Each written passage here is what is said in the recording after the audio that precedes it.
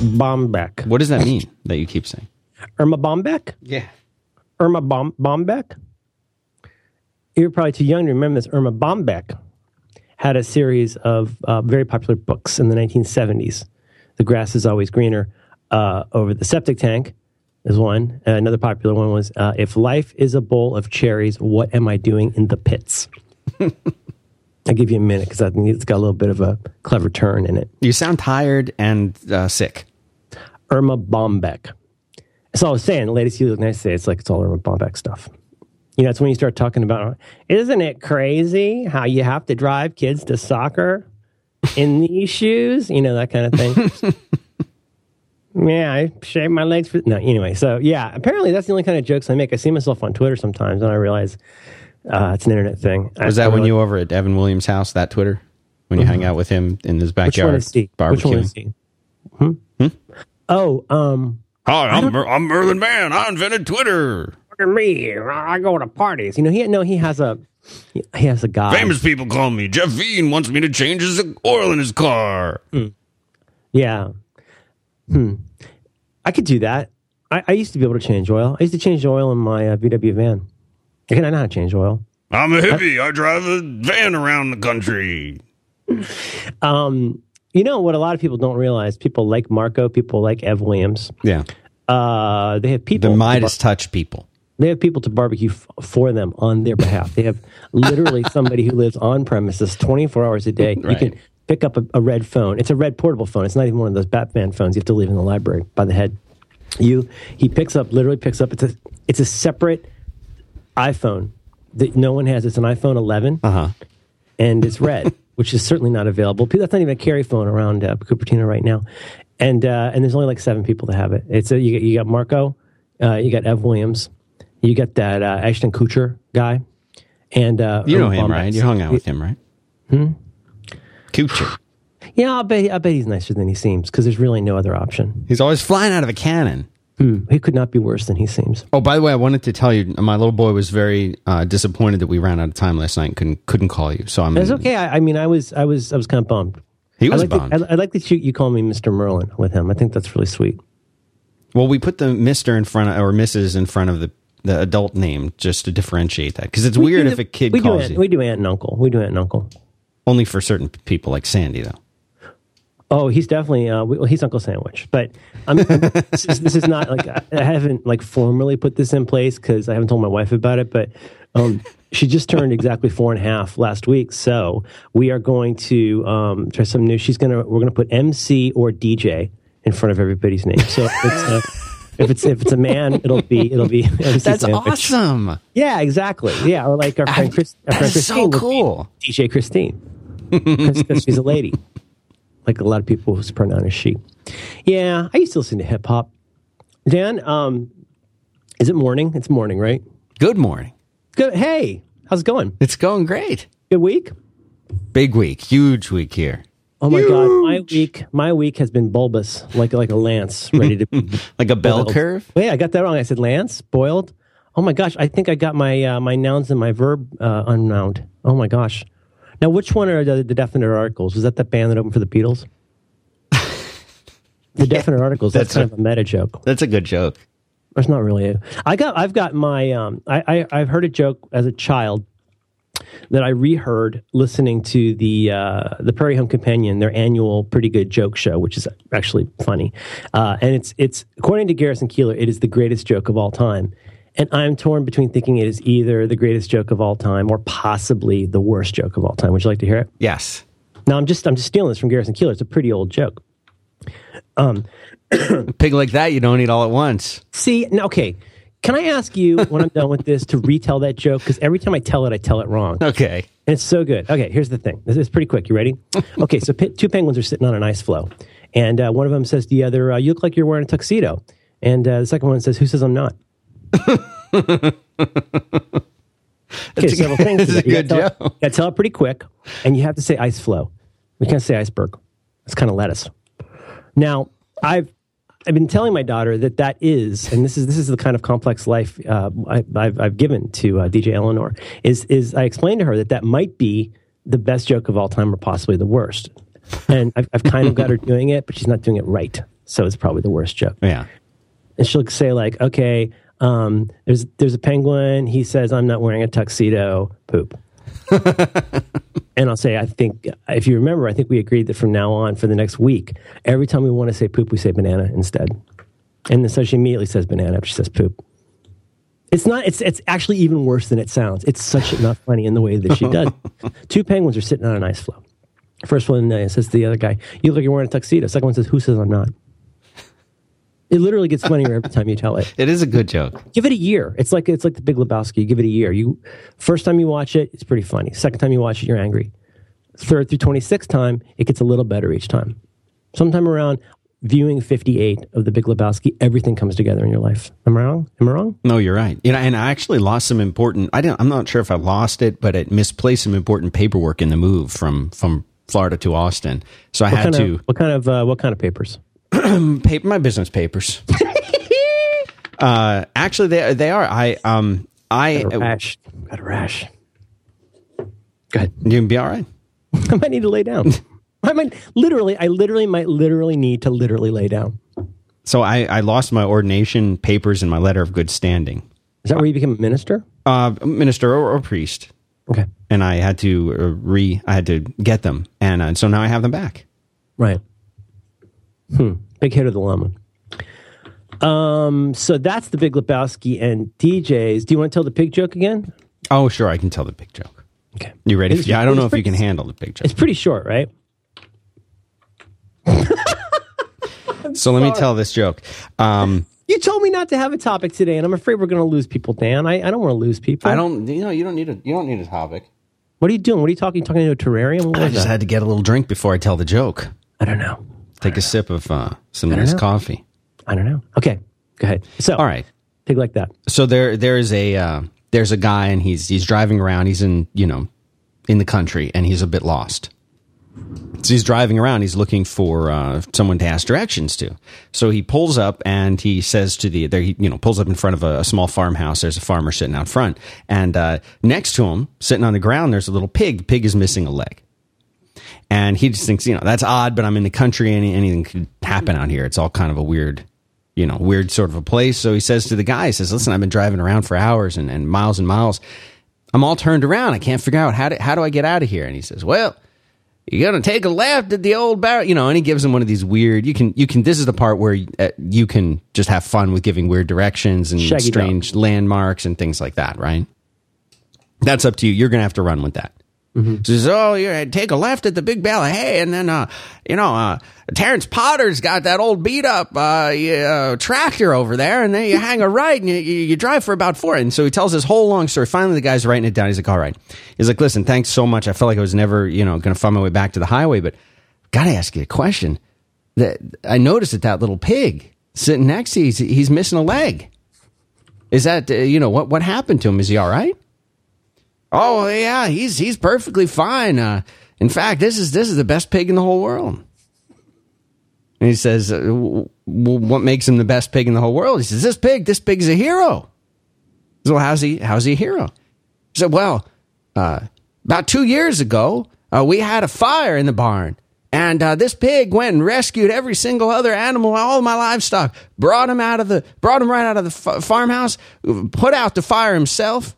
This is an amazing pig. This pig's a hero. I said, really? He said, oh, yeah. Not only that, one time I was out plowing the field, and there was a mechanical problem, so I went under the plow, and the thing fell on me, and I cut into my leg. I would have bled to death. But the pig came out, lifted up the tractor, lifted the plow right off of me, wrapped up, put a tourniquet on me, dragged me back to the house, called the hospital, performed surgery, saved my life. Again, you can come up with whatever you want here, whatever, if you want to make an interesting farm story. You make it. Keep going. No, keep going. Wow, that's amazing. So that's amazing. This is an amazing pig. Well, what happened? What happened to his leg? Well, pig this great, you don't eat them all at once. So that's a story. That's good. But you can run with it. You can change it up. You tell it different each time. Yeah. It never has to be the same. You're not reading a script. You got a hell of an act there. What do you call it? The Aristocrats. That's a movie. I haven't seen that movie. You know the joke, right? I don't know the joke. I've never seen the movie. Can you say it on the air? I heard it uses foul F words or something. Yeah, I if you want, I do want. Here's the thing. I do want. Is this the show today? Go ahead, caller. This is. I've had about 4 hours of sleep for the last week, in toto, in sum, and that's in base 12. And if you want, I will take a shot. I'm literally delirious. So I will, if you like, during the After Dark, take on the spot. I will take a crack at the Aristocrats. That would be great. Like I said, I've never heard it. Okay, all right. It's it's a showpiece. It's like what is it like? It's like macaroni and cheese or ratatouille, right? You put yourself into it, and you could take a simple peasant food and then have a rat make it for you. Doesn't it seem odd that Anton Ego will come around that quickly to the idea of a restaurant full of rats? Am I wrong? I haven't really paid that much attention to that movie. Is that right? It's good. It's good. It's very well done. It's not my favorite, but it's extremely well done. The rats are amazing. Very, very talented. But yeah, the food critic has a little monologue at the end when he realizes he's been eaten in a restaurant with rats. Spoiler alert. Patton Oswalt is a rat in that. It's good at Word Girl. You guys watch Word Girl? Oh, I have. Well, we have watched that. It's not a big hit anymore. No. Is this the show? We can start it right now. I don't know if you follow things I do on the internet, but the last week has been a hell of a week for me. In the middle of whatever it is that I do, my clicky keyboard died. Did you know this? Yeah, I saw, and you posted a picture, which is exactly what I thought it would look like. Can I ask? Did you just enjoy Except it? Cleaner. Did you just enjoy it at the 500px, or did you really zoom in? Can I suggest you go? It's in show notes. Can I just suggest, Dan? I don't know if you've had breakfast yet. Can I suggest that you literally go to that page and please, if you don't mind, you can zoom in. I did not realize there was a larger version. Scroll over the top right corner of the photo, and you'll see a little dingus. All right, I'm going there right now. So while you're doing that, I had this Tactile Pro 2 keyboard that you may be familiar with because it's deafening. And every time I'm on this program... what is sprayed all over it? It's just... Yeah. It's just weird what's going on. You know what it is? No. Is it feces? Life. So it is feces. It's got a light dusting of life, a whole lot of soul, and a big bunch of broken... Wow. Yeah. What do you think? Did you really zoom in on it? No, I have it really as large as it'll go. Yeah. Did you click on the dingus? You just go mouse over with your mouse. Yes. And you'll see, do you see a thing? No. Huh. But I can click it, and when I click it, it's bigger, and then I can open it in a new window, and it's bigger still. Huh. Have you disabled assembly? I don't have Flash, if that's what you mean. Okay. This is just so odd. Yeah, I wish you'd really get in there though, because I mean, it's really gruesome. Do I need Flash? No. Go to the link there, and yeah. So when you mouse over in the upper right hand corner, you don't see a little dingus with a magnifying glass on the page. So you're on the page. This is classic. This is why people tune in, I think, for this. I'll send it to you in the thing. Yeah, okay. If you open up yes, now I see, but it's no bigger. That's no bigger. The right hand thing. It's the same thing I'm looking at. Yeah, it's the same thing. It's as big as it gets. I wish it was bigger. If you can't find the dingus, look on the robot. Okay. So I've had this thing. You look at this thing, and this is in show notes. You look at this thing, and it's... I mean, it looks like something from like a museum that, there probably shouldn't be a museum for. And the very bad things have happened on this keyboard. It looks like a horse did something to it. And I've had this thing. So here's the thing. I'm typing, and Dan, I lost my P completely. The P is gone. I got no P. I start typing P, nothing happens. There is a deafening clicking noise, but there's no P, which is unusual for a man of my age. So, I tried to route around it. I blew it, with the air. Yeah. I hadn't resorted to the whole taking off of keys thing and put it in a dishwasher. So I didn't do all that. But I was using that little Bluetooth instead. But it's killing me. It was killing me with that gone, Because I thought in my head, I'm going, this thing is so disgusting. And I've used it so much that I must have had this for 10 years. Turns out. I went and looked it up on the receipt. Mm-hmm. This is from 2007. No kidding. This is as old as my daughter, almost. That's it. I did all of that in like 5 years. Like, what have I produced from all that kipple? That's disgusting. Mm-hmm. So anyway, here's the thing. I think I could probably say this. I hope you won't mind. But a pal of mine, Dan Sturm, completely out of nowhere and completely independent of this, before this even happened, you know what he did? You want to hear what he did? Yes. I give you a hint? Yeah. He got it. He took it. He got you a new one. Listen. Hear that? Yeah. Not as loud. Still pretty loud. It's good. Sounds good. What is it? DOS keyboard. How do you like it? It's good. Not as good as your Tactile Pro. As a present, it's like bonerific. Right. It's like, oh my God, Dan, you are so the best person ever to do that. Other than Dance Up 2. It was so incredibly nice. And there's parts of it, we should talk about it a little bit because we haven't lost enough listeners today. But there's parts of it I like a lot. It's not as clacky as the Tactile Pro.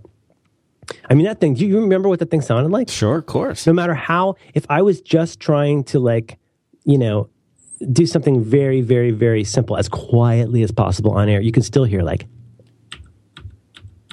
yeah, it was very faint, but there's no stealth element to that keyboard at all. Yeah, and so I there's parts of it I like a lot. The keys for the F key stuff is in like different places than I remember, and for some reason, some configuration-y stuff is not like what I had before, so it's real confusing to me. But I like it, and I can recommend it. It's you know what the biggest problem is? I was talking to Grooves about this, and I think he agrees. The letters. The typeface that they chose for the letters on the keys it's different. It's alternative. It's not different. It's really, really bad. It's extremely. Oh, you posted a photo of the quotation mark, right? This should. You know what? For men my age, they should just have one of these hanging in the optometrist's office, 2 inches from your face.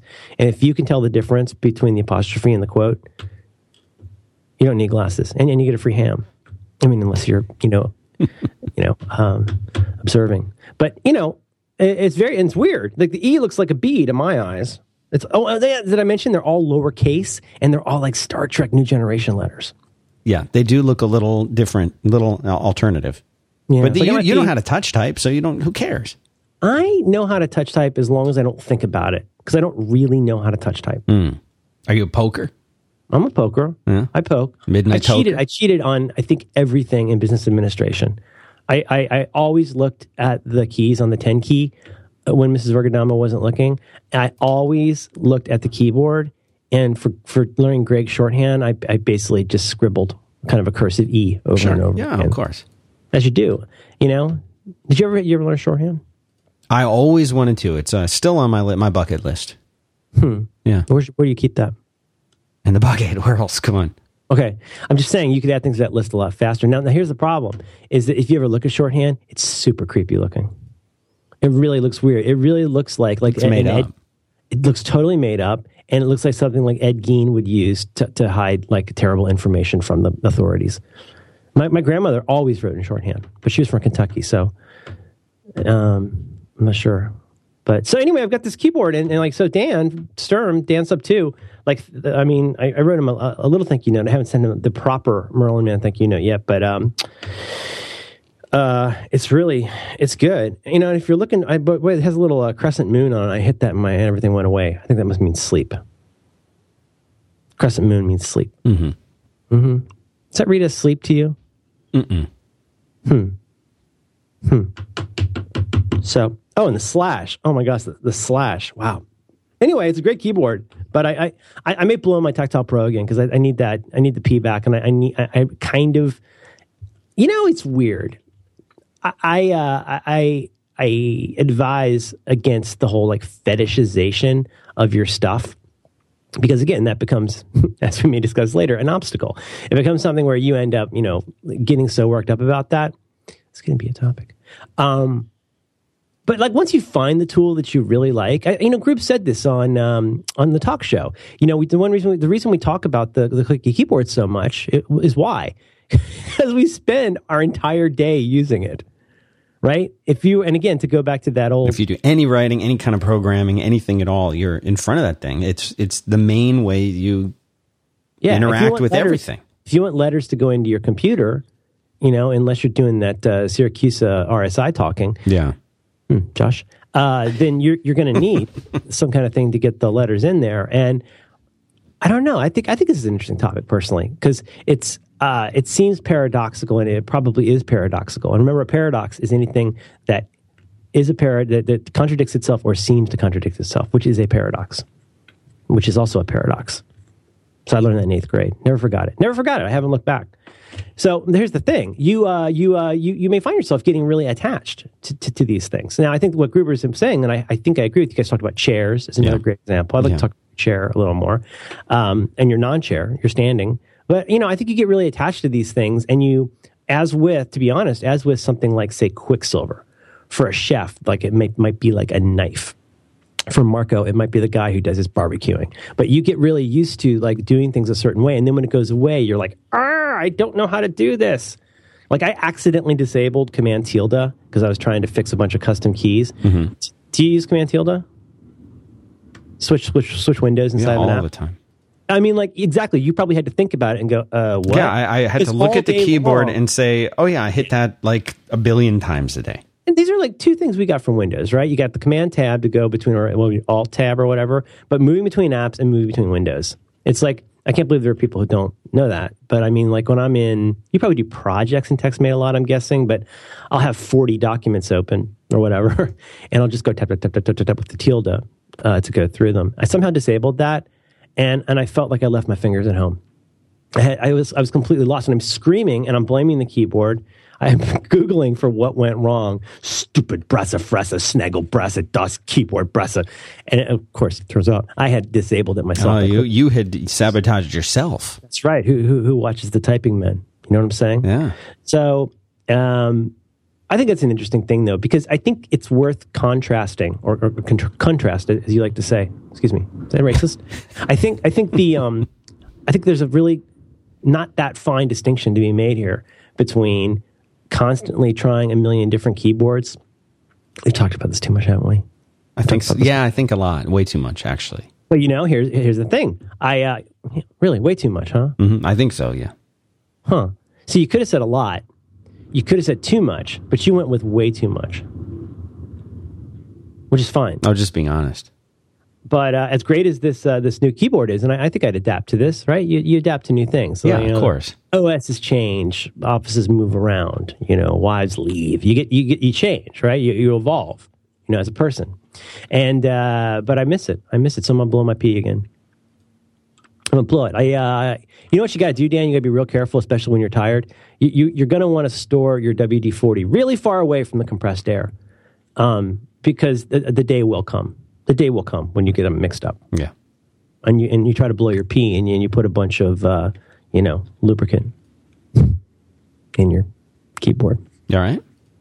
Hi. Hi. I most decidedly need to lay down.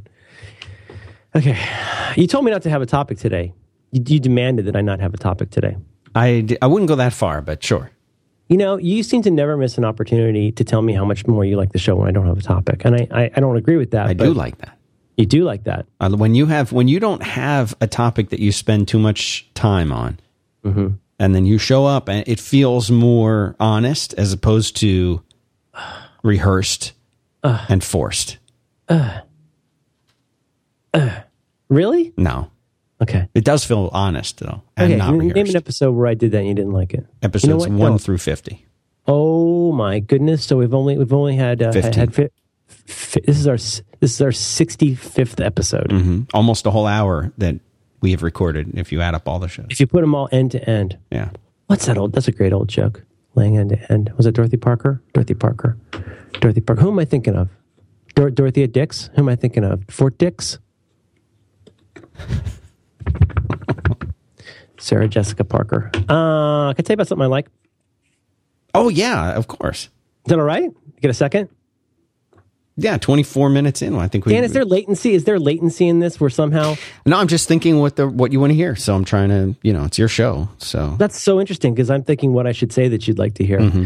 Dan, our relationship is much less caustic when we're off air. I know. You know what I think? I think we sound more friendly when we're fighting offline, and I think when you're literally needling me with needles on the show, yeah, I mean, hasn't our relationship been better than it's ever been lately? Strong, I'd say. Strong. Fairly strong. It's your State of the Union, strong? Mm-hmm.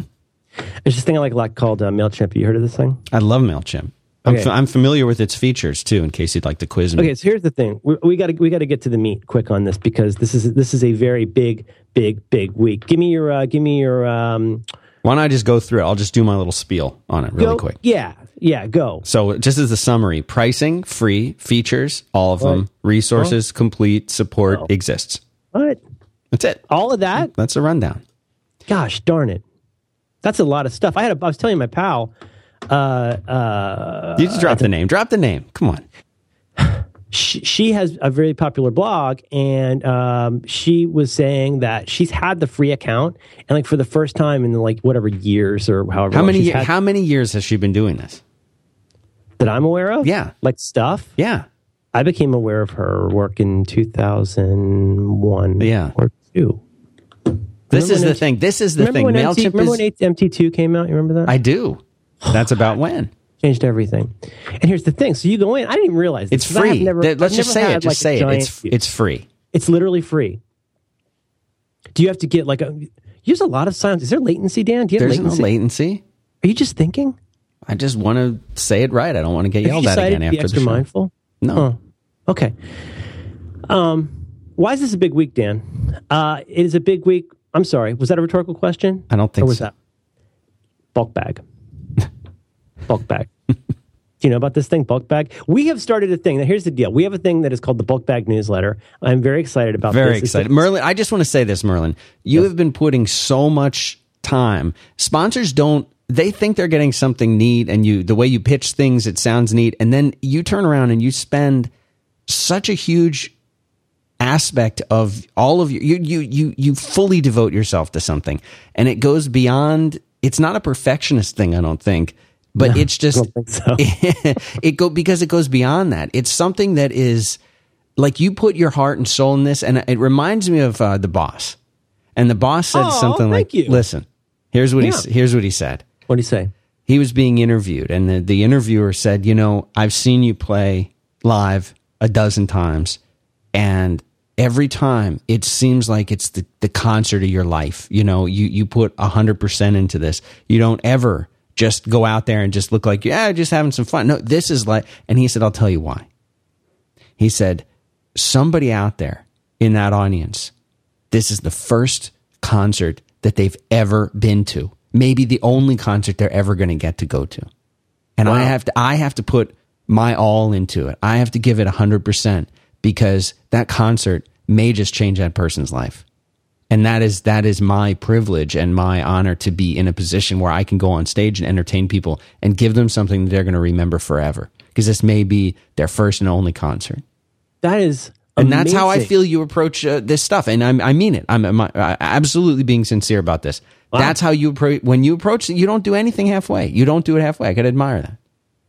Thank you. I was just about to say that that's a lot of pressure for the boss to put on himself. But now being compared to Bruce Springsteen with that same standard is, I'm going to be blowing my pee. That's thank you. Thank you. So here's the thing. Let's get through this. You should be using the MailChimp. If you have a need for it, you should use it. I've been waiting for a reason to use it, and now I've got one, which is this bulk bag newsletter. So here's the thing.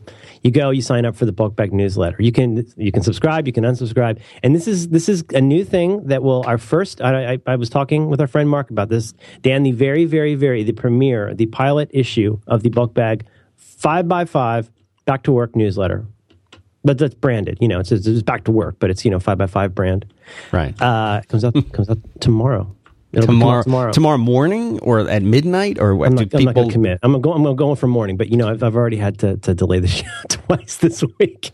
But no, it'll come out tomorrow, and this is literally unique internet content from us. It really is. And I think you'll enjoy it. Should I tease a little bit?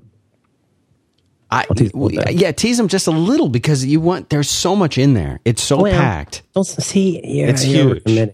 Well, can I tell them what the anchor piece is? Yes. Oh, yeah. Definitely tell them that. The anchor piece is called Corrections So with Carl Van Hoot, Doctor of Engineering. And it's the tent pole for the bulk bag this week. But and I think you're really going to enjoy it. So it's in show notes. They've got a real squirrely URL for linking to that. But if you actually go to, if it'll be in show notes if you're listening to this. But like I say, please go, and if you're interested, it's not, there'll be things like show notes and stuff like that you may have heard here. But as Dan was kind enough to say, I'm going to have some new stuff every week for it that hopefully will be enjoyable. Also, this will be where you find out how to ask Bluetooth.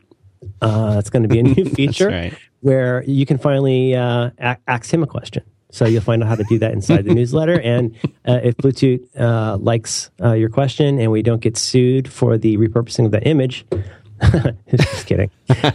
We need a canonical Bluetooth image that doesn't have a guy with a toothpick in it. We got to work on that. We will. Yeah. So anyway, check it out. Forever Flee is if you have fewer than 2,000 subscribers. Is that Red Hot Chili Peppers tribute band? Yes. Forever Flee. Forever Flee. You can send up to 12,000 emails per month. See up to 2,000 subscribers. Don't send them all to the same person. Well, 2,000 people can get it. Don't let that burn a hole in your pocket. Yeah. That's pretty great. And, it's funny because I've been spending a lot of time in this. And one of the reasons that, I'm sorry, I don't mean to sound like blah, blah. I don't really have a job. But what was amazing is what I didn't realize until it was I'd already procrastinated about this until I figured it out, is you can hit a button that says source. And you can paste in HTML. Right. So I write the whole thing in Markdown. I throw it out in the mark.app pitches that out as HTML. I throw it in there, boom, it's a newsletter. And I sent you a thing. It looks all right, huh? Oh no, I can't wait for people to see this. It's so great. And, per our request, we got to figure out a way to display all these. We had asked people to make a header for us, free of charge. Absolutely no compensation. You give up all rights when you give it to us. But our friend Brandon Leedy did a really, really nice header for it. So we may end up using a different one every week because it's really cool. Anyway, enough said. MailChimp, please go sign up for the bulk bag newsletter. Like I say, you can get that insurance. Is there anything else that I should mention about that? That's it. No, you've got it. You nailed it. Yeah. Oh, you know what? I just got a DM here from, I hope he doesn't mind me saying, I got a DM from DM. Dented Meat is saying, are you accepting contributions for the bulk bag newsletter? What would that be? I literally had not thought of that. I don't know, but if it's Dented Meat, it'll be good. He's funny. He's got a funny sense of humor. Is he not the best titler? He's a good titler. Totally. You know what? I'm open to that. Let's diary that. So anyway, please go check out MailChimp.com. It's a terrific thing. It's very fun to use. It's a riot. A regular laugh riot. Yeah. And so I think the plan is going to be. I know if you're not into this, well, you're not into it. But it's going to be fun, and I think the notion is that we'll do one. We'll put one out after each week's show, like the day after, so we can have things like show notes in there. Yeah. So anyway, thanks to our pal Mark for doing that, and thanks to me for not sleeping so much. But we're very grateful to MailChimp for supporting 5x5 and Back to Work. Boom. Dun, dun, dun, dun, dun. Don't say boom. Yeah, that's our safe word. That's our safe word. Red. Yeah. Man, Germans. You wanted to talk about stress the other day. Stress. That stress. Wow. Your take on stress was interesting. We've got, that Pete Campbell thing. We still haven't talked about that arriving. Jamie Phelps, JXPX 1138, wants us to talk about incentive. Mm-hmm. Did we ever talk about leading and trailing economic indicators? AKA, do we have to? AKA, are you Pablo Picasso or Paul Lind? ? And yes, we do. That's what you call way homer. Okay. You get the customers you deserve. We don't have to have a topic. I just, I'd like to talk about something on the show, We got all that fancy description about how we try to help people. So, it just seems normal that we try to help people. What's on your mind? What are you thinking about? I don't know. We were talking about stress. Yeah. Your idea, which I think, you know why I'm avoiding talking about this? Because I don't have any answers for it at all. But that might be good. This might be, new ground for you to cover. All right. We were having one of our daily calls, and you were saying that it would be interesting to talk about the times in your life, and obviously job and life, in which you have to deal with more than one stressful thing at a time, usually in different domains. Right. And we were talking about a mutual friend who, has been going through some stress, whether they acknowledge, know it or not. And I was saying, I think people are kind of set up to handle stress in one front, but when there are multiple fronts and they're dealing with stress on multiple fronts, especially when one of them is in a place that they usually think of or reserve as being their comfort zone where they can escape the stress from one of the other fronts, that all hell breaks loose and they become a person that they're not. Yeah. It's true for me. And what I mean by that is, like, you can say, well, and this may be a strange example, but you say, well, work is usually stressful, but I decompress when I am, at home in a relaxed environment that I find familiar and comfortable. But then when you're having your kitchen remodeled, for example, we're having new countertops put in, for example, now that has become disruptive and you've got people there, you've got a mess, you can't cook, and all of these things that were part of your regular life and your routine and provided you, whether you knew it or not, with some kind of regularity, some kind of a place that you could go that you felt, this is mine. Maybe even I own this, or I can find peace because I know what this is and how it works. Now that's been taken from you. So all of a sudden, that as you're so fond of saying, that soft place to fall has been removed. And so what do you do? How do you handle it? Most people, I think, that they start to get pushed beyond.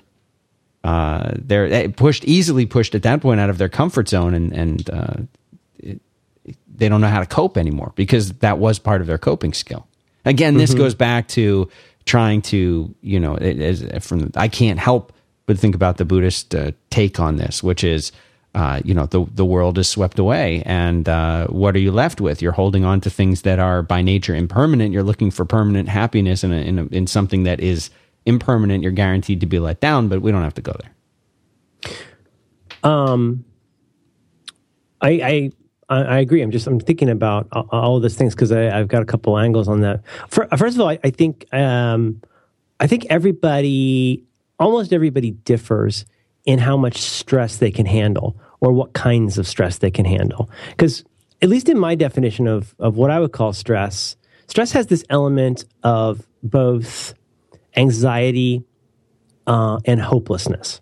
That, to me, that's what makes stress different from being busy, for example, right? Or, if, having too many options for what video game to play, like, you'll probably work that out.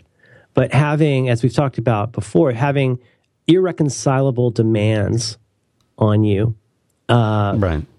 at the same time really can build up to be, it's like a boiling pot. You're waiting for the lid to blow off.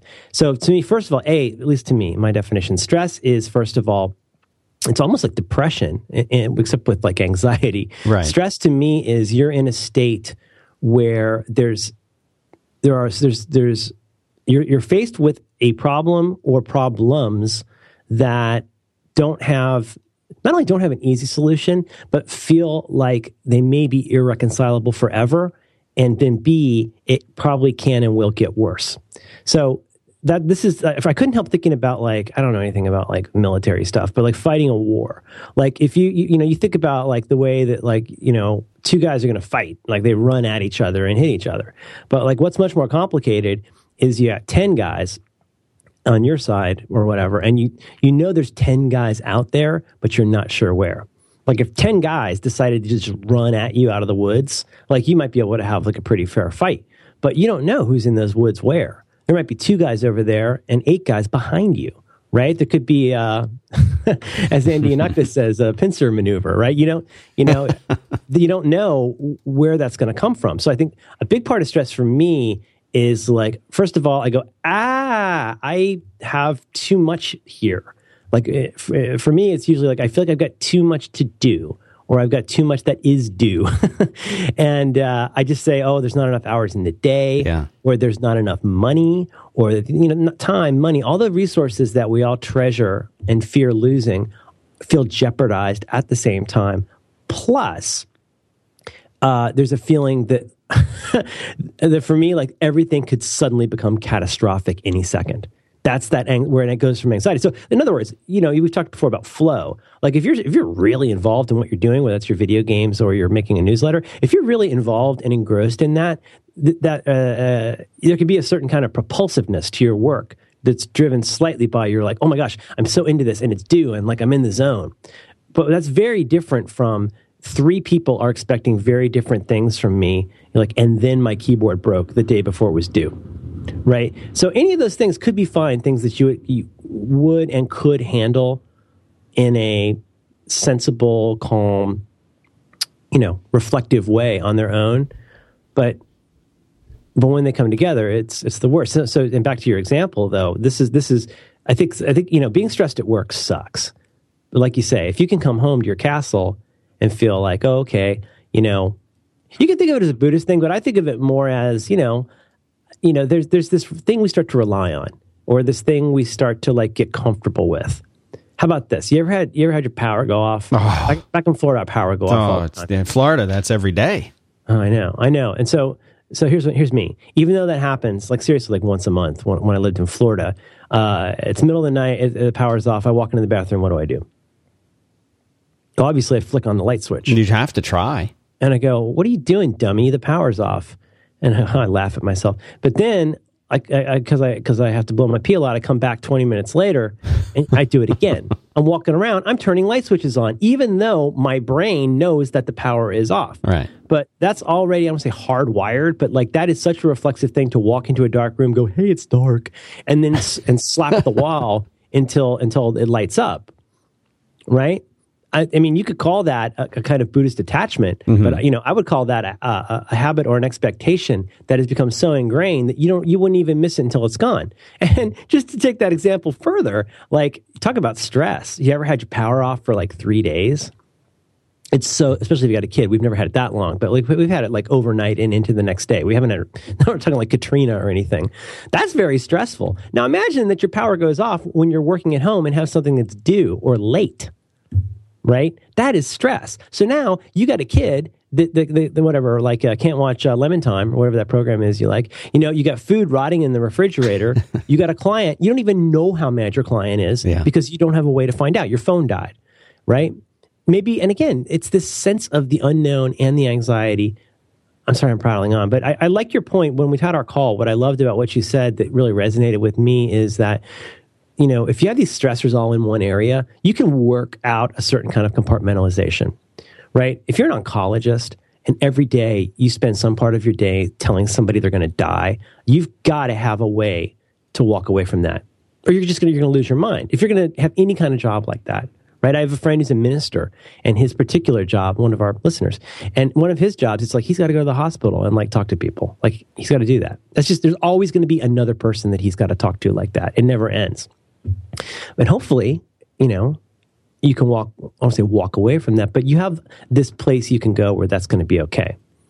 But like, let's say then your mother-in-law moves in.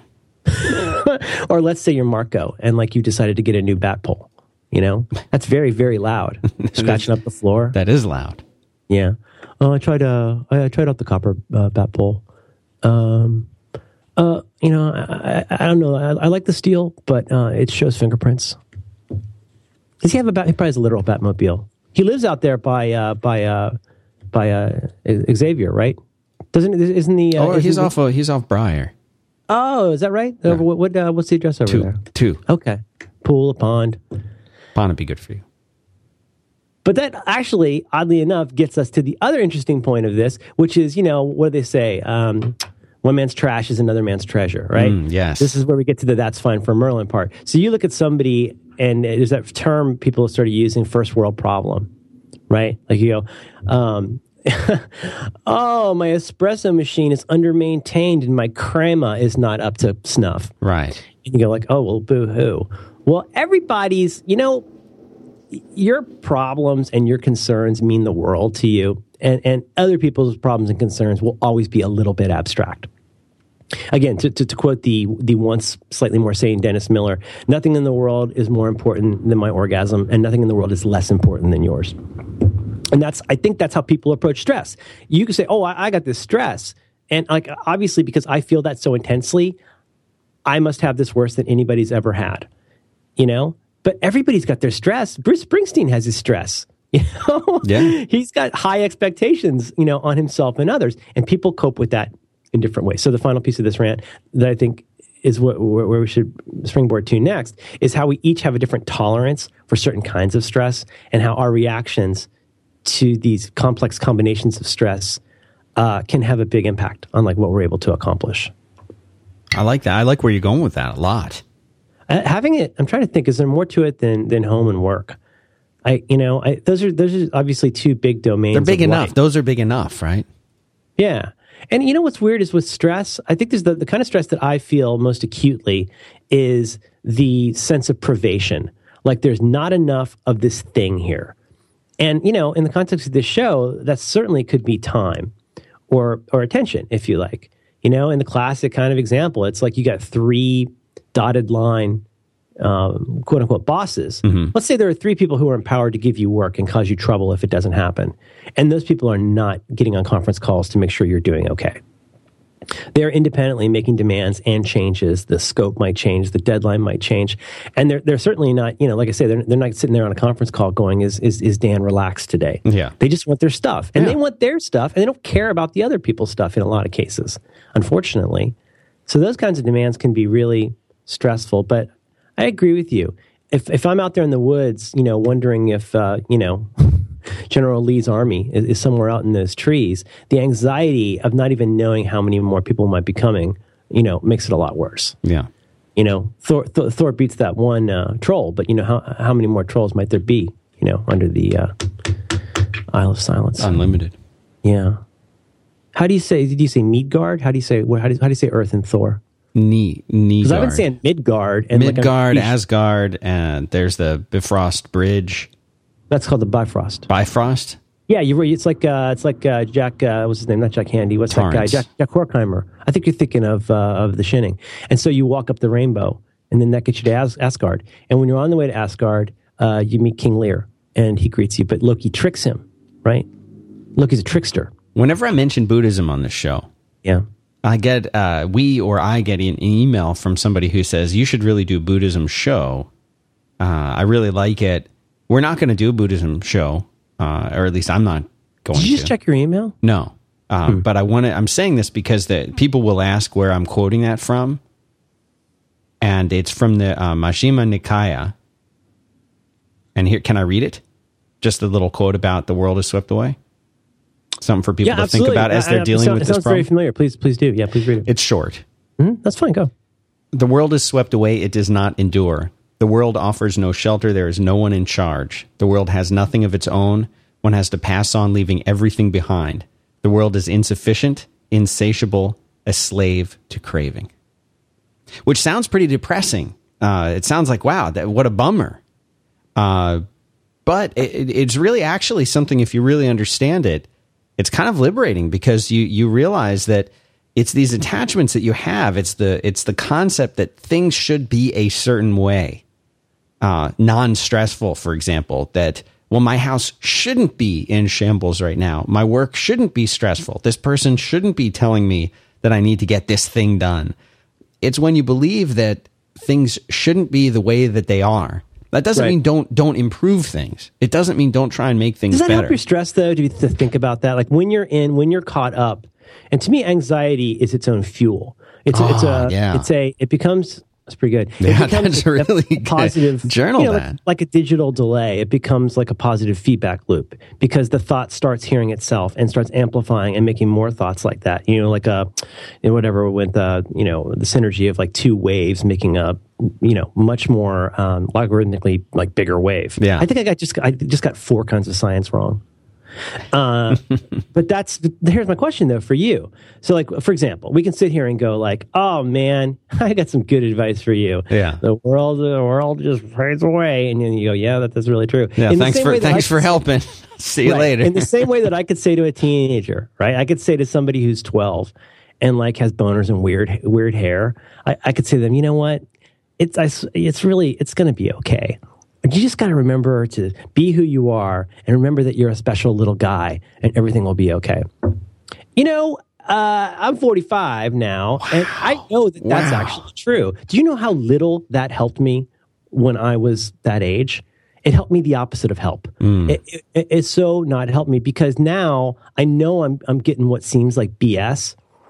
So what I'm trying, and I'm not saying what you're saying is being, what I am saying is that what you're describing there, here's my problem with Buddhism, apart from the sitting, is that the tenets of Buddhism require the ethics and psychology of Buddhism are completely engrossing to me. I can't think of another system in the world that makes as much sense to me in my heart and my head.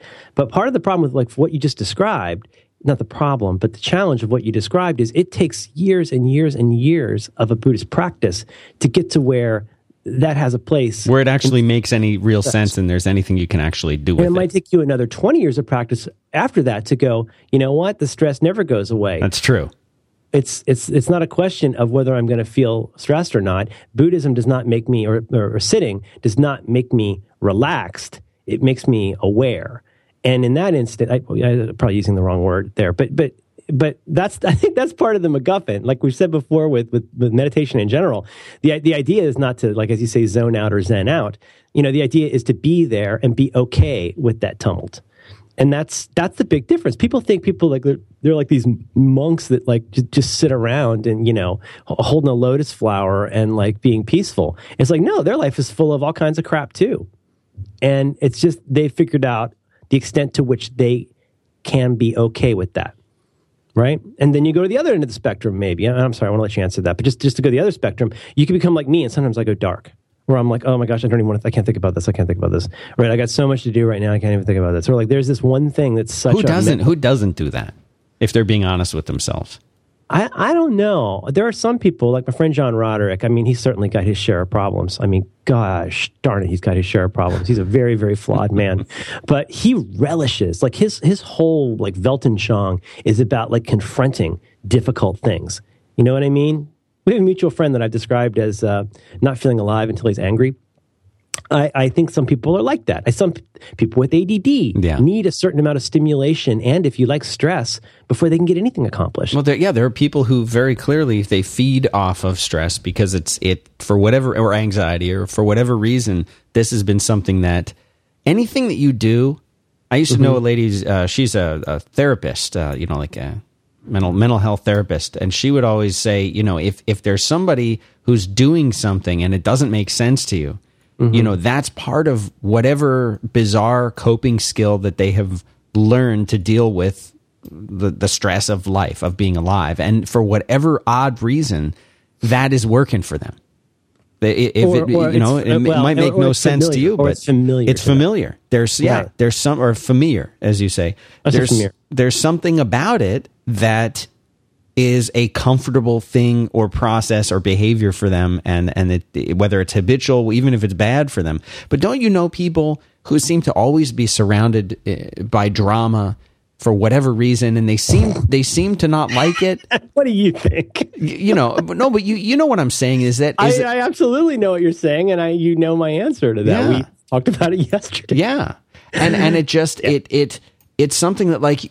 You don't understand why. Well, there's something about that dynamic that is comfortable or familiar, or in some way is as unhealthy as it seems. It's still working for that person. Almost everybody is a junkie about something. I have people in my family. I have a family member who's a professional trainer, and I would describe her as an exercise junkie, just in the sense that if she doesn't get like literally like hours a day of exercise, she gets really weird. There are some people who are junkies for stress. Just to go back to the ADHD thing for half a sec. Yeah. Like my sense of time has always been distorted. Just in the sense that I sometimes have a really hard time really understanding like the functional amount of time I have to do something until it's almost too late. I remember Cory Doctorow linked to something a long time ago, back when I could read Boing Boing. There was something along the lines of they'd done these tests, turns out, on people, and found that people will make these commitments to really, really giant things very, very far away in the future, but they're much less likely to do it the closer and closer it gets. On the one hand, that makes a lot of sense because you need lots of time to do it. But there's a different principle in place for most of us here, which is that the future seems like this seemingly endless amount of time to do anything. And right now, we're always like, you're going now, oh my gosh, how could I possibly, let's say even like 3 months from now, if you're really stressed out and somebody goes, hey, can you have lunch with George Clooney in 3 months? You might go, I don't even have time to say no, I got to go, because you're so freaking out. Well, what makes you think if you're always behind on everything and you're always late with everything, you're always stressed out by everything, if you're living in that little waiting pool of personal melodrama, like what's going to happen 6 months, a year, 15 years from now? Because here's the really sick and sad part. It's like it's extremely likely you're going to be just as stressed out or more by then. And that's where you get into the tolerance part. Whether you're a monk or whether you're an oncologist or whether you're somebody who writes a song for Squarespace, like you need to be, you need to understand the amount of stress you can tolerate and what your options are for doing something about it when it becomes too much. So here's my question to you. Okay, go ahead. Your Vipassana Dalai Dharma. When you read that very lovely, and actually I'm guessing very well translated. What's that originally in? Was it Pali? No. Yeah, that would be Pali for sure. Yeah. Well, I thought that's very well translated. It was good. Thank you.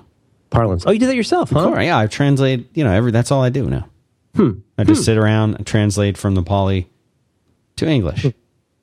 I go Pali to Sanskrit to derp. Yeah. I'm trying to learn to talk derp. I'm trying to get my friend Bridget to teach me how to talk derp, and she won't do it. Every time I ask her, she goes derp, and I say that's not what I asked for. Anyway, there are different translations. Would you like to hear several more? No. What I'd like to ask you is, I don't want to pop the cobbler here, yeah, but no. You and I have both spent please. enough time together to know that we get stressed out. That is true. If you're honest, like, be as you know, and I think there's levels of honesty. We should talk about that someday. Okay, good. What comfort does that quote give you when you're super stressed out? Or not comfort, I'm sorry, that's a trick question. Like, what is that quote? Does that quote come to mind? And then does it help you deal with, get rid of, or gladly suffer that stress? Like, when you think about that lovely quote you read, like, what's the functional component, as you like to say? What's the functional component of that when you are in the middle of that stress and you're in that waiting pool of melodrama and melancholy? Well, you're asking what it would be for the person for whom... I'm asking you if that helps when you're stressed out, because I'm guessing when you're stressed out, the last thing in the world you need is a Buddhist quote. Well, like, I think it depends. Somebody who's depressed doesn't have the brain juice to tell them there's hope for depression. I think it depends on what the rest of your Buddhist practice is like. I think if you think about this stuff a lot, if you're doing regular sitting meditation, if you're listening to Dharma talks, if your mind is in that place, when you're in a situation and you can reflect on something like that, then I would say, yes, it's helpful. But if you're just like a dude who listens to this show and thinks Buddhism sounds kind of cool, and then something doesn't go your way and you think about this, you're like, screw that crap, like it doesn't help at all. So I think it's the same thing as like if and I can relate to this from my own personal experience. If I think back to my childhood and things like that, during going to synagogue during the high holy days, and we're supposed to, like pray, I never had any association with that.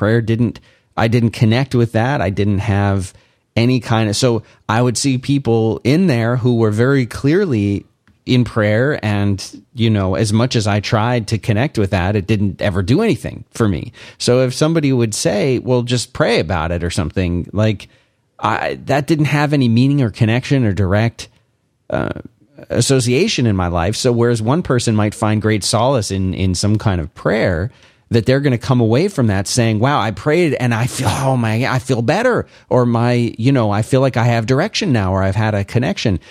I never had that. So I'm not saying I couldn't have it, but it never happened for me as hard as I ever tried. So I could flip this back to you and say, what good would prayer do if a loved one is ill? How is that going to help anybody? Well, the answer for the people who it does help is, well, it helped me a lot. So for me, a quote like that, or a reflection on that sutta, is going to have a lot of effect. But for the guy who just like heard it and thought, maybe I'll try it, it might not have any. In fact, it might make them very angry. I read something on the spine of a Martha Stewart Living magazine while I was urinating the other day. Like where I get so much of my wisdom by reading Martha's Spine. It was a good quote. I mean, it's not her quote. It's easy enough to pull out good quotes. I think Groucho Marx said that. Or Milton Berle. He's probably the one who pulled out the big quote. But it was something along the lines of, a mother is not someone to lean on. A mother is someone who helps you not need leaning. I like that.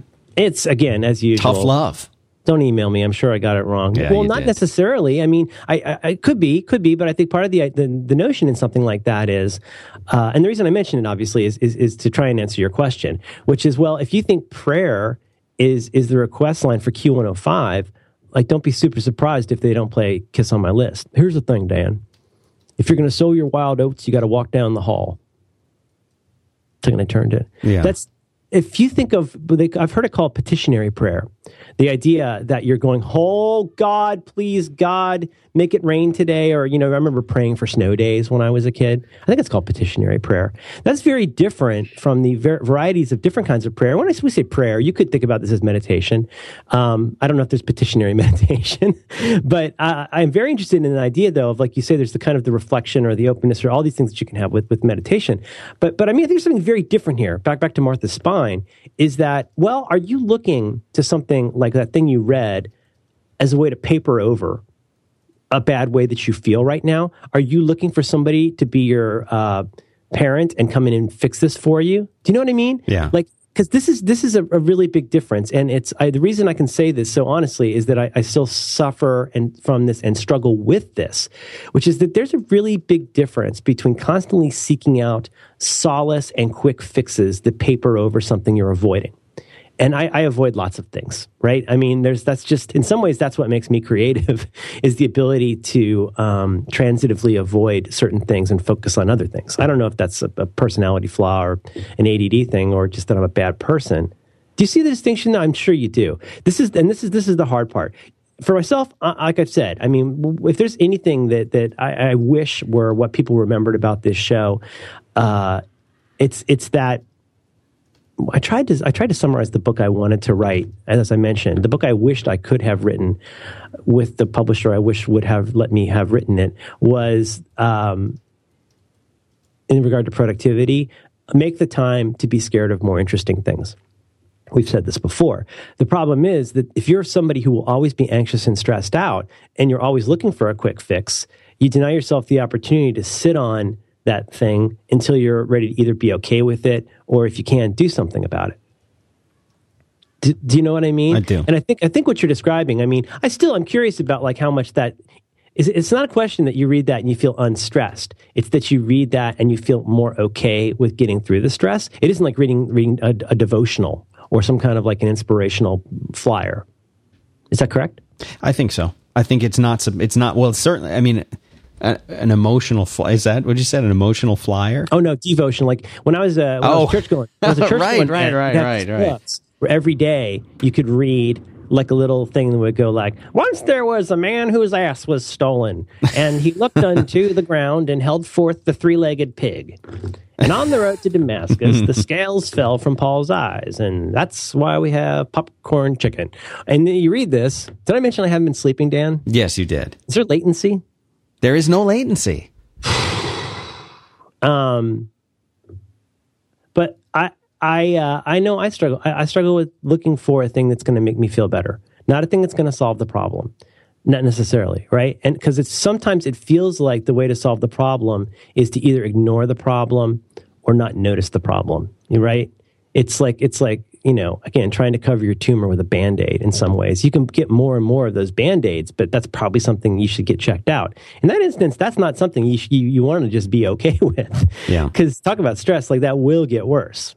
But I want to tell you about something I like, but I think this also gets back to this issue. We may phrase this in different ways, but to me, the word I keep using, as I've said before, is tolerance. Learning what you can tolerate, right? Like the thing where you throw the Navy SEAL in and they're not allowed to use their hands. They're supposed to drown a little bit. Yeah. The point of that is not to get back to the surface. The point is to learn not to freak out about drowning. Very, very different things. Is that where they put the little like paper? Yeah, the string. You put the string or something. The string. Yeah, and then they go under the water and they can't. Well, there's a lot of things like that. Like they'll train you in the CIA. Like they will basically torture you the way that you are likely to be tortured. Really? If a lot of guys, when they train them on how to use pepper spray, well, they've got to get hit with pepper spray so they know what it feels like. Right. But that's pepper spray. That's not like waterboarding somebody.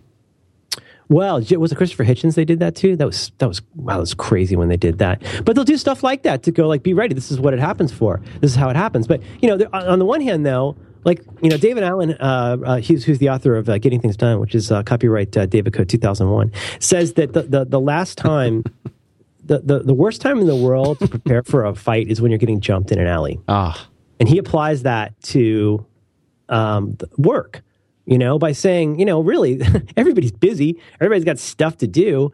You know, if you're not setting aside time to basically what, I'm not going to say sharpen the saw. Oh my God, I have to put this pencil in my eye.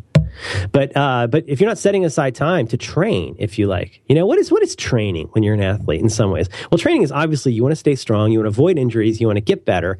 But if you just keep pole vaulting a lot, when you're on the day that you need to pole vault, you're probably going to do a better job, right? Because you've done a lot of pole vaulting. Well, if you've done a lot of Taekwondo, you're going to handle that alley situation better. You know, you've gotten your butt kicked a lot in Taekwondo, and now you're more prepared for that. I think the response of a lot of people, including me, to something like stress is to do something very different from that. As obvious as all of that sounds intellectually, preparing yourselves for it. I think instead, it would be the equivalent of getting jumped in the alley and trying to cover your ears and go, la, la, la, la, la. There's not much you can do about it now that it's happening, right? But you know, the papering over part is a huge thing for me. And like I say, I think that in some ways that can help me be more creative, but we don't train to have the tolerance to either be okay with what's happening or to do something about it. Do you know what I mean? I do. And that tolerance, in your case, that might have meant something like you're taking that time every day to meditate for one reason, to get, if you like, better at meditation. You're not doing it to get laid. You're doing it because the more time you spend with that, the more time you'll be able to spend with that. Right. Right. If you could sit there and think about your nostrils for 5 minutes, you're way further along than you are by not thinking about your nostrils for not 30 seconds. Like that's, you start somewhere and you build up. And we should come back to this in a second. But I'm very interested. As I said before, I think this tolerance thing becomes huge. And the more I think about it, the more that I think tolerance is a kind of training. And in the case of stress, we'll come back to maybe some functional components in a sec. But I think part of the stress thing is realizing that how much stress you can tolerate. And then if there's a way that you either want to be able to tolerate more stress, if you want to be able to tolerate more stress, what do you have to change to get good at that? Or if you want to have less stress in your life that you can't handle it and don't want to handle it, well, then how do you change that? Yeah. You know? No, you're developing a skill, and that's why a lot of the time they call when you're sitting, they call it practicing. You're practicing for when you will actually face stress, and you're developing the skills that you can use. It's like, you know, Miyagi asked Daniel-san, well, then why train? He says, well, so I don't have to fight. That's why he's training. He's thinking he's setting himself up so he can be prepared. Why are you meditating? You're not meditating to deal with stress. You're meditating so you won't have to deal with stress. That's tricky, but it's good. That's really good. Can I tell you about something I like? Yeah. What is it? What do you want? What do you like? Why don't you do it? You're the one that's putting the time here. See, you blew it. You almost had it. I know. Tell me about this thing you like. What's it called? I don't know. What do you want to do? Oh my God, I'm so angry right now. Come on, man. This is your baby. This is your thing. This is huge. Okay, I'm going to try to keep it short. Try to keep it short. Yeah. Have you ever heard about this thing, Squarespace? I have never heard of it. Can you tell me about it, please? It's an $8 ice cream thing where you go in and you get a clicky keyboard, right? Okay. You get a waiting pool full of sorrow, and you get an apple galette practice. Squarespace, you know what Squarespace is. It's a great place to have a hosted blog or journal or site of any kind. It's a dynamite site, and we're big friends of theirs. This is a big month. Huge month. Because Squarespace has just introduced something new and really cool. And I know that we have both done this, but if you have not done this yet, if you've been holding back, grab your, if you're wearing pants, grab them, because here's the thing. Now, when you sign up for a new Squarespace account, and I believe this goes does this go only for the annual and 2-year accounts? Yeah, the annual and the 2-year accounts, yes. You sign up and subscribe for a new account on Squarespace, and you get a free domain name that you register right in the dingus. Yeah, you just type in the domain name you want. You just type it in and say, you want that? Yes, you get it. Right. And assuming, it has to be available. They're not going to steal it from someone else. But if it's available, you just type it in. Boom. It's already linked up. It's linked up to your account. One step. They register it for you. Well, I shared this with you and Lil Ryan. Can I share this with our audience? Remember my sign-up process? Yes. I wrote it down. So here's the thing. Lil Ryan, Ryan Stansky, Ryan said, hey, look, I think I just was, hey, because, he's a little stony. I think he's getting to that age now where he's trying things out. He's experimental. Yeah, I mean, you know what? It's normal for kids. And so Ryan said, how about this? He said, why don't you go in and register, start again. Go register a whole new Squarespace account, sign up for a year, and go through this because I want you to see this domain name thing. And I was like, okay, fine, whatever, I'll go do that. This was 2 days ago? And this is absolutely true. And you can I hope you will verify that you did this even faster. I sat down at 3:45 p.m. By 3:48 p.m., I had a new Squarespace account and it was paid for a year. At 3:49 p.m., I had a domain name on that account. So in 4.5 minutes, I went from not being on the Squarespace site to having a new Squarespace site with a domain name that I picked and got associated with it. And after, of course, they don't control propagation, but about 15, 20 minutes later, the domain was hanging on my brand new site. So just, for legal reasons, we have to tell you, you don't literally hit a couple buttons and get a website, but you go show me how you start from not having an internet presence. Let's say you got a credit card and a dream. Right. You sit down and gosh darn, 4.5 minutes later, you're set up. And what was your experience? It was essentially the same, but I don't know why it took you so long. Yeah. Well, I haven't been sleeping much. Yeah, maybe you hit I don't know if you hit the back button, but it was. But it was. I mean, it's beautiful. It's easy. It's fast. Couldn't be easier. It couldn't be. I got getgruber.com as my domain name, and I got it to make this even more entertaining. I did the entire process. I don't usually when I'm doing these shows.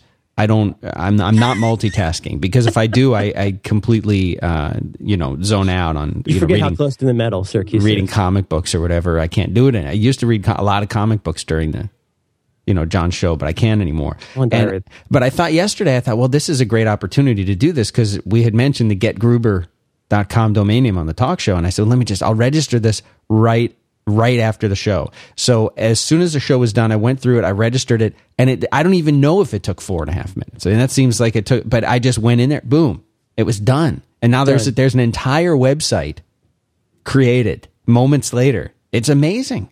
It really is amazing. It's a one-stop shop.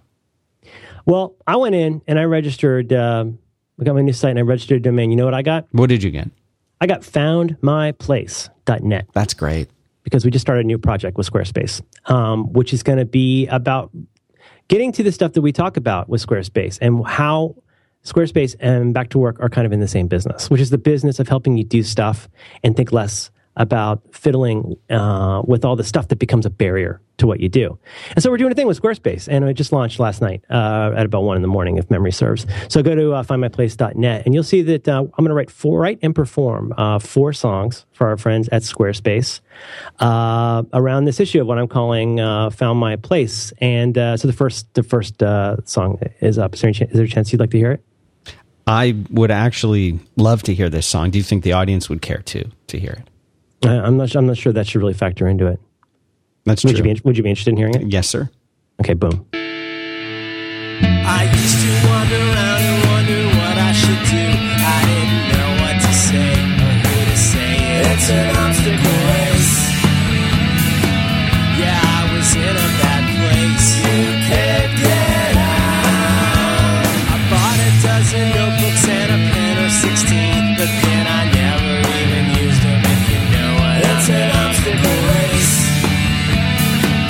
And I was stuck in last place. You can't get out. And I finally decided to quit dicking around. Pulled my head out of my button, put my feet on the ground. Took my newly headless button, stuck it down in my seat. Started making things I really love and wanted to keep. You can get out. I quit the obstacle race. You must get out. Stop the obstacle race. You will get out. Screw the obstacle race. I finally found my place.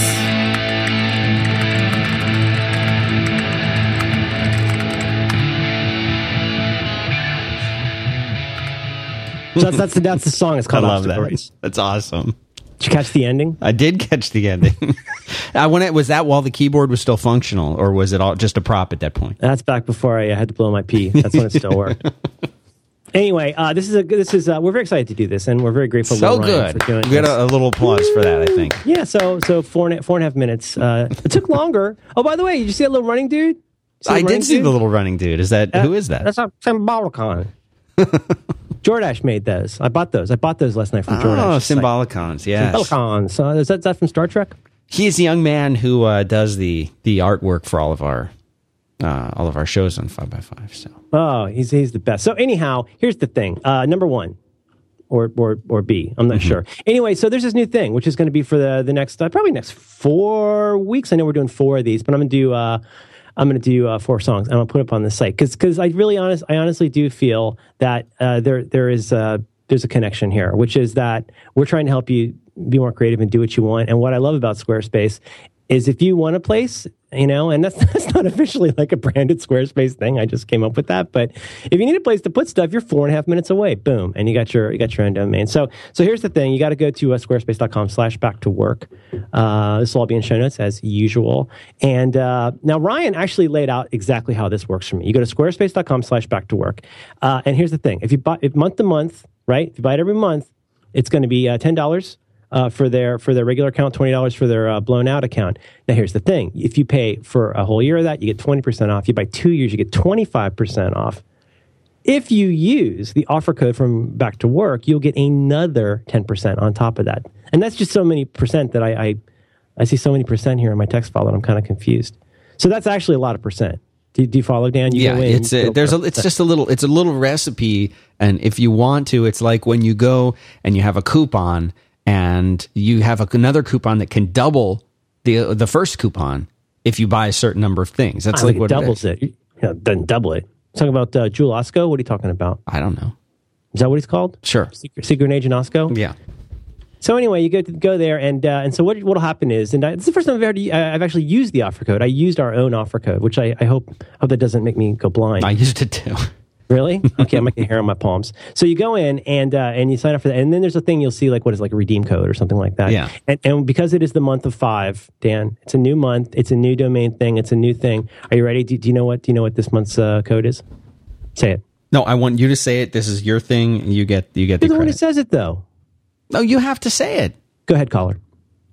That's it. No, literally. No, go that's ahead, it. Caller. It's No, not like go a ahead, who's on caller. first It's the thing. offer code. That's the offer code. Go ahead, caller. One 10% word. off. 10% off on top of whatever you get in the Squarespace. And so anyway, congratulations, Squarespace. This domain thing is kind of cool because, if you're a dork like us and you host 1 million websites and you got all these DNS things going on, like that's so awesome. But let me just return to first principles here. If there is a person in your life who does not want to deal with stuff with a website, I'm just serious. You go in with a credit card and like you've got a site with a domain name, like in the time it would take you to finish your nachos. Right. So go to squarespace.com/back-to-work. Our offer code this month is Go Ahead Caller.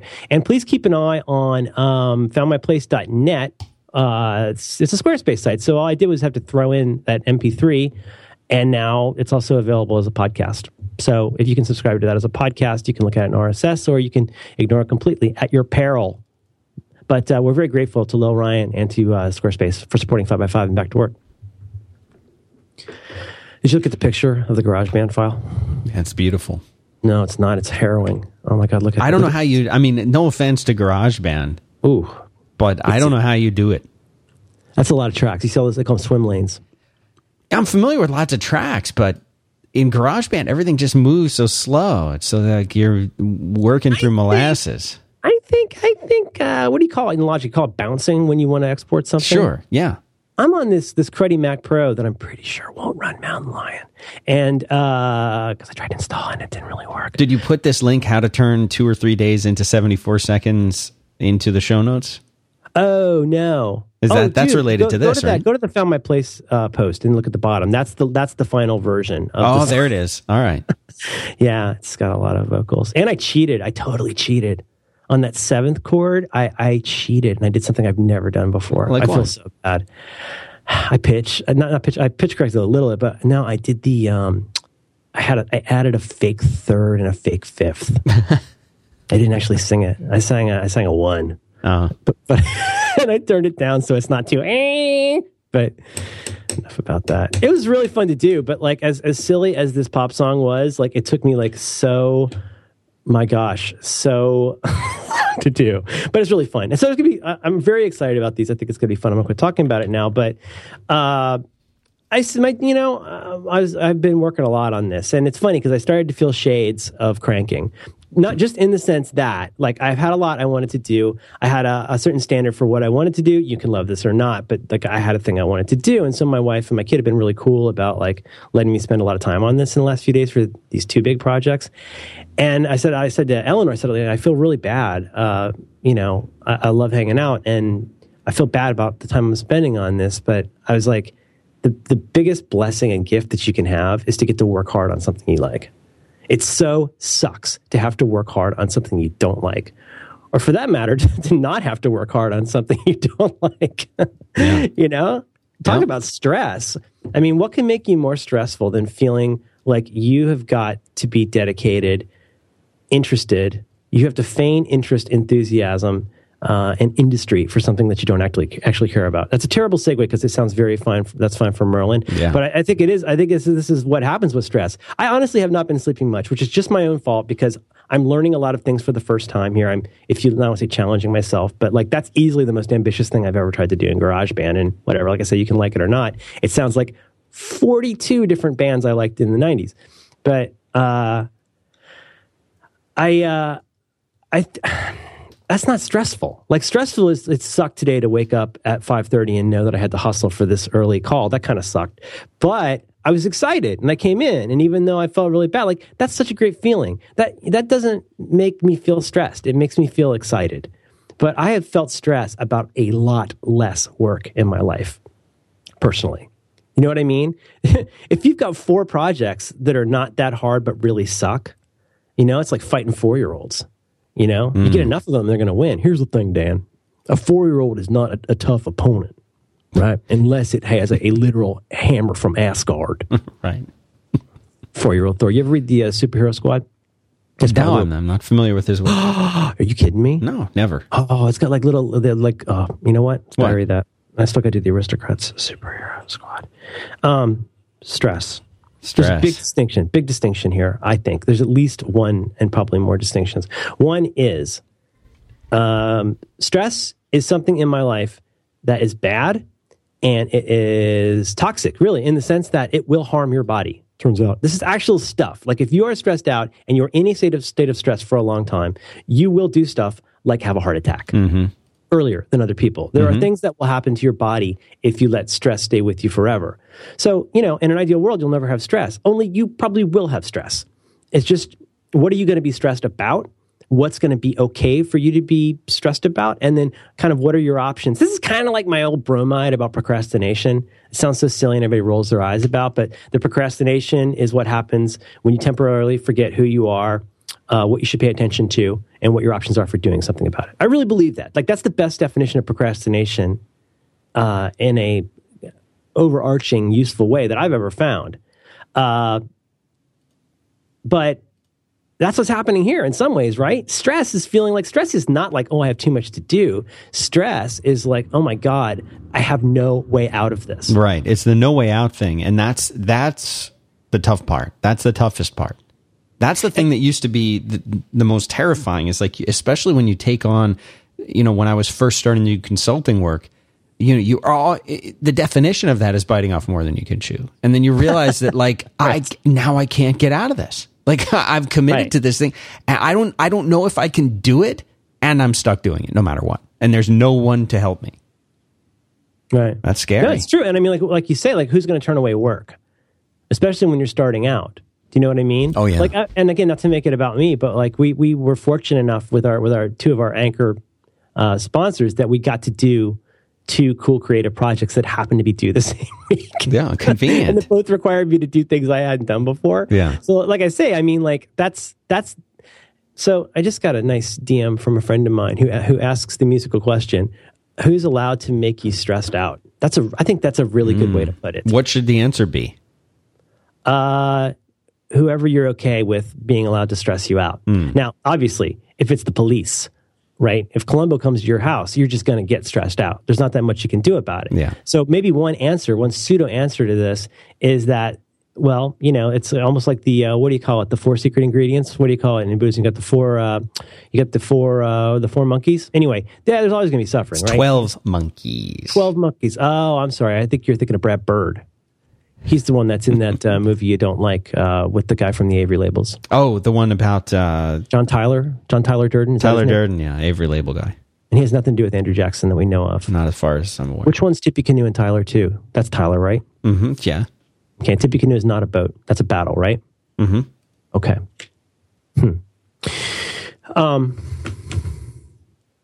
Yes, stress will always be there in one way or another. Put differently, there will always be things that are presented to you that will be more than you want to or can handle. I think that's probably reasonable to say. Like, people you love are going to die. Right. And like, there's never going to, well, hopefully, God willing, there won't be stuff in your life that's more stressful than that. But that's stress. I remember as a kid, I don't know where I saw this, probably the Book of Lists, but I don't know where they came up with this, but it was a list of like an index of the amount of stress caused by various events. So like, oh no, I know exactly what you're talking about. Yeah, yes. The top one was like the death of a very close loved one. A high one was losing your job, and then there was stuff like getting a hair caught in your watch band. Right. They all cause these. It's like when they rate peppers. You got the Scotch bonnets and whatnot. It's like finding out. I don't know. I just. It's like. I'm sorry, I haven't slept. You're gonna be all right, though. You're gonna be all right. I might need to lay down. So we should wrap this up. The one component is accepting on some level that stress will always be there. Do we agree that is something that we've kind of got to just deal with? I think so. Yeah. Then there is, I think, the second level of that is probably something along the lines of developing a tolerance or a coping mechanism, if you like. The trouble with a coping mechanism is that it doesn't really make the problem go away. Coping mechanism is kind of a friendly word for compartmentalization. It's a way of saying like, but certainly that part of that coping is developing certain kinds of tolerance. Maybe the real pro level of tolerance in some way is to know in like a serenity prayer way, what are the things that I not only can, but have to let go of? And then what are the things where I have to either reframe it or obviously do something about it? And then, that next level up where it really does get fine for Merlin or fine for whomever cares about their life is, deciding who's allowed to stress you out. Right. You know what I mean? Yeah. If there's somebody at work who's stressing you out, they've been stressing you out for a year, they are stressing you out today, like, is it going to be okay for them to be stressing you out 5 years from now? Are you getting to make and do the stuff you like? Or, whatever. Like, I'm accidentally getting us back into this do what you love thing. I like it, though. It's strong.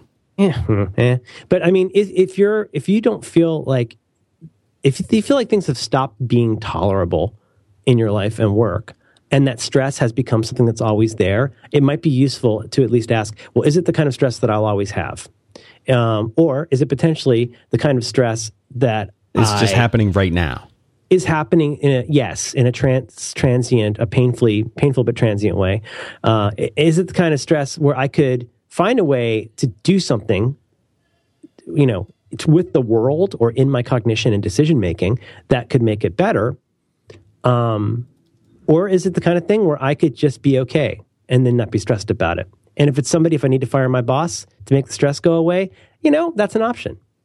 Or fire somebody. Tell your mother-in-law to go get her own damn place. She's got money. It's about time. Do you know how much money she's got? More than me. Calmer than you. Calmer than you are. Calmer than you are. Am I wrong? Yeah, but... Yeah. Got a rash. You want to button this up? I think that would be appropriate. So would I. Haha. I love you. I love you, Merlin, man.